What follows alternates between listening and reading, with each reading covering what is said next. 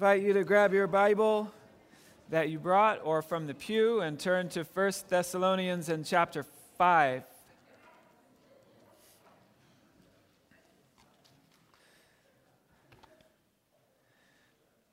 First Thessalonians 5. We've already had a very full and blessed Sunday morning service. We've got a potluck coming up after the service. I have taken all of that into account in my preparations for the sermon this morning, and we're just focusing on a shorter text, 3 verses with 3 house rules for Christians, 3 commands that ought to govern our lives as members of God's family, rules designed to bless and not to be a burden. 3 rules that are simply this: pray. That's the second one. The first one is rejoice. Secondly, pray. And third, give thanks. Rejoice, pray, and give thanks. I'll read the passage and then we'll ask for the Lord's help. 1 Thessalonians 5, starting in verse 16. Rejoice always, pray continually, give thanks in all circumstances, for this is God's will for you in Christ Jesus. This is the word of the Lord. Let's ask for his help. Holy Father, thank you that we've now come to the time in our lives and in the service where we can together as a family gather around your living and active word. I pray that as we meditate upon your scriptures, that we would hear your voice and that you would use your voice, your words, to shape us into the type of men and women and young people and church that you have called and redeemed us to be. Thank you for inviting and including us into your family, and help us to conduct ourselves in such a way that brings honor and glory to your name. Amen.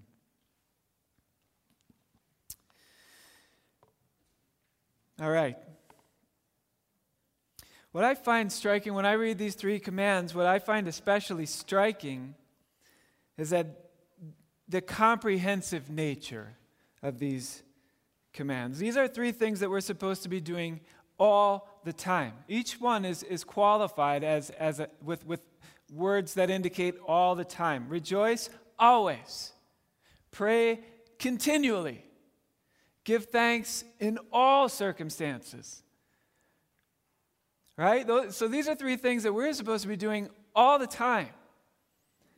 Here, the first one is rejoice always. Here's the problem. I don't always feel like rejoicing. And surely I'm not the only one in the room who doesn't always feel like rejoicing all of the time, which seems to indicate if we're commanded to rejoice always, but we don't always feel like rejoicing, then perhaps our rejoicing is not about our feelings. Here's my question. When we read this verse, when we read this 2-word command, rejoice always, do we simply soften this? Do we simply classify this as biblical hyperbole, exaggeration, and then soften it in real life? So do we read the command rejoice always, but do we translate it to simply mean rejoice a lot? Or does it actually mean what it says, that we are to rejoice always? That's a legitimate interpretive question. Some people think that what we have here is it's kind of like when Jesus said, do you remember these words? If anyone comes to me and does not hate his own father and mother and wife and children and brothers and sisters, and yes, even his own life, then he cannot be my disciple. Now, nobody takes that to mean that you actually have to hate your parents in order to be a disciple of Jesus. Nobody thinks that. Rather, how people interpret these words is to say that Jesus is employing hyperbole in order to make a very important point, that if we're going to be disciples of Jesus, we have to love God above all other loves, including family or anything. We need to love God more. And so perhaps this command to rejoice always is really just an exaggerated way of saying that Christians should rejoice a lot.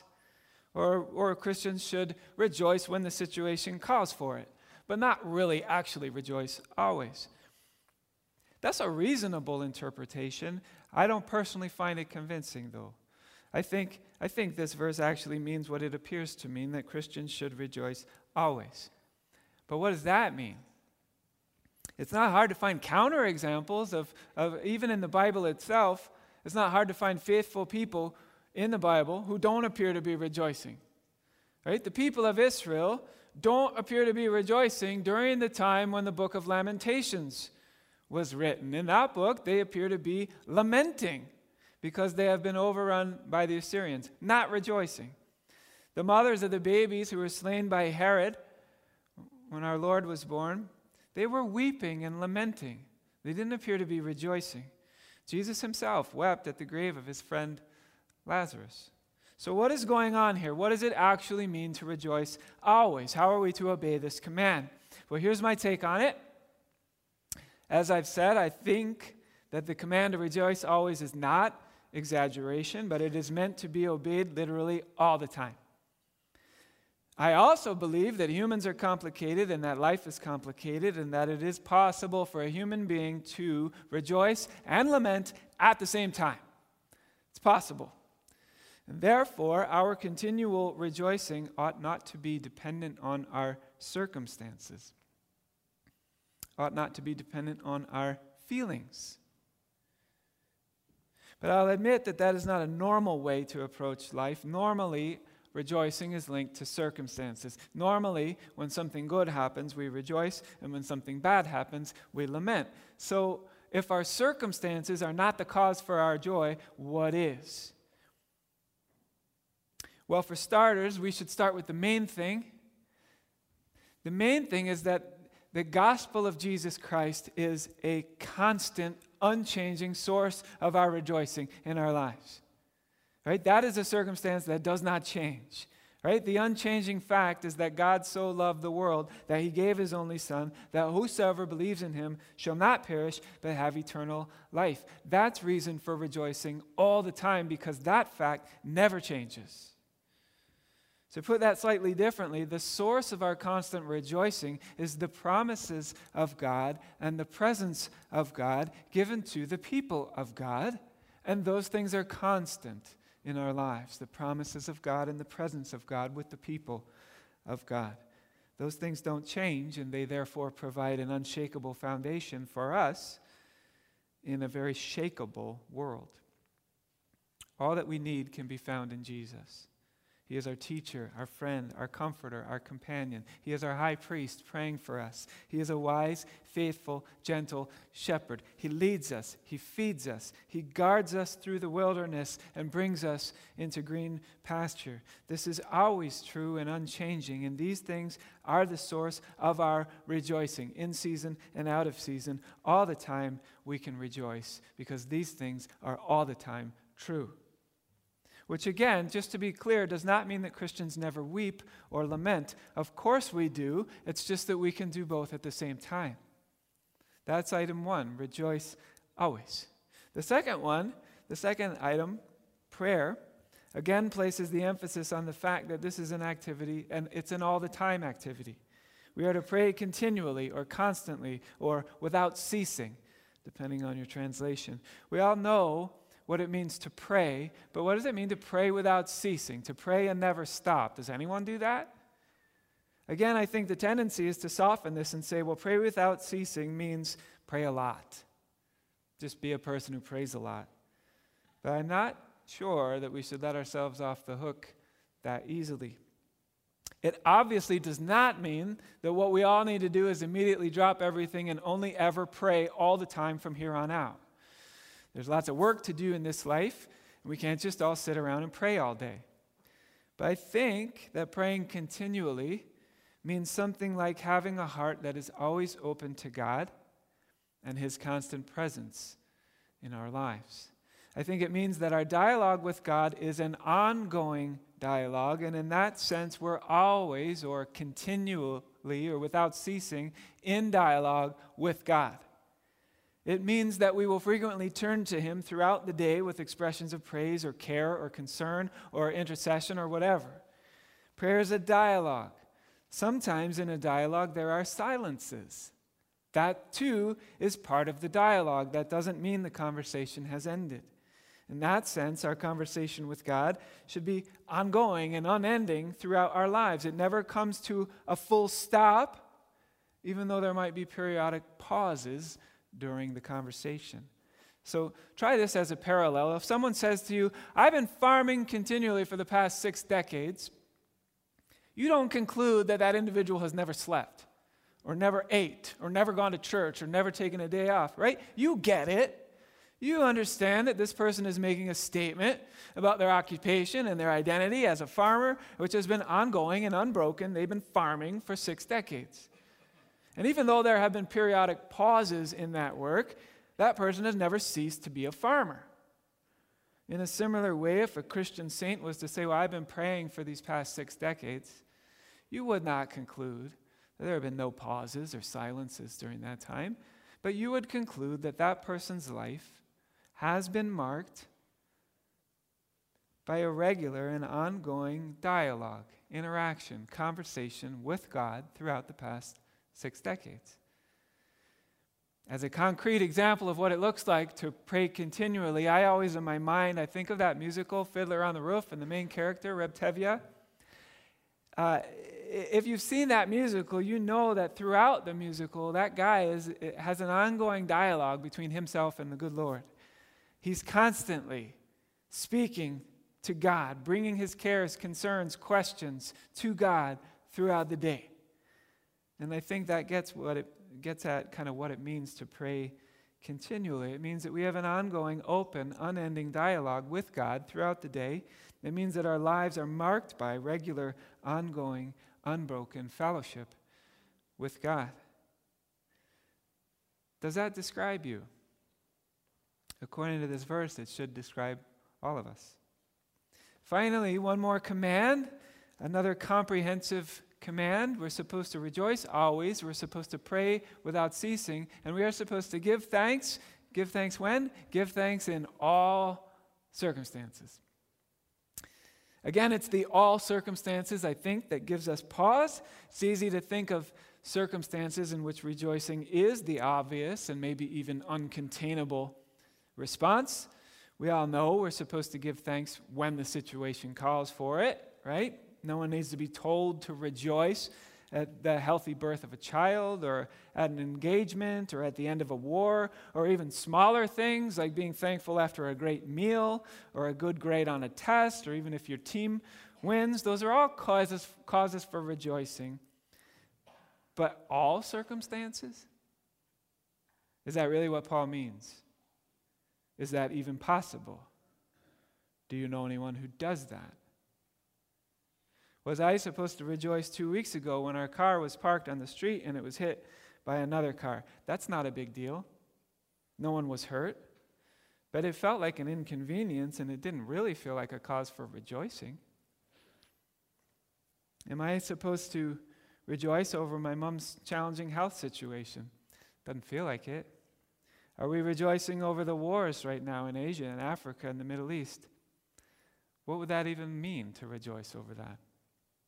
Well, no, the answer is we don't. We don't rejoice over those things, but the wording in this verse is very, very important, so let's take a careful look. It says, give thanks in all circumstances. The preposition matters. Give thanks in all circumstances. It doesn't say give thanks for all circumstances. That's a significant difference. Right? In other words, it's possible to give thanks in all circumstances, no matter what we're facing, to give thanks in all circumstances. But that does not mean that we are mindlessly celebrating the sad and tragic things that happen in the world.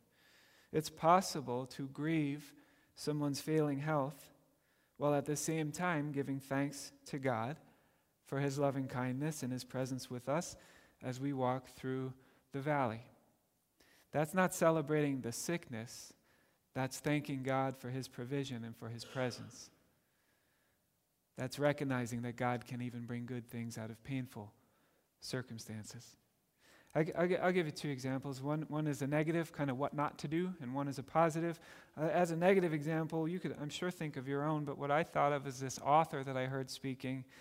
Jonathan Acuff is his name, and he was talking about a book that he had written and got popular and got reviewed a lot on Amazon, and he was saying that if he goes to Amazon and looks, he can see over 1,000 5-star positive reviews of his book. But there are also 10 one-star or negative reviews of his book. And what he said is that he just simply cannot stop thinking about those 10 negative reviews, even though there's over 1,000 positive ones. And I don't think that he is so uncommon in that. I think that we have a tendency in our minds. We all have this ongoing dialogue in our minds, right? We talk to ourselves. If not out loud, then we're still talking to ourselves. And oftentimes, that dialogue spins negative, it kind of fixates negative, right? We're focused on the thing that's gone wrong. We're focused on the thing that we're anxious about. We're focused on the thing that we're worried about. And as a result, our heart posture is not one of giving thanks in all circumstances. So here's a positive example.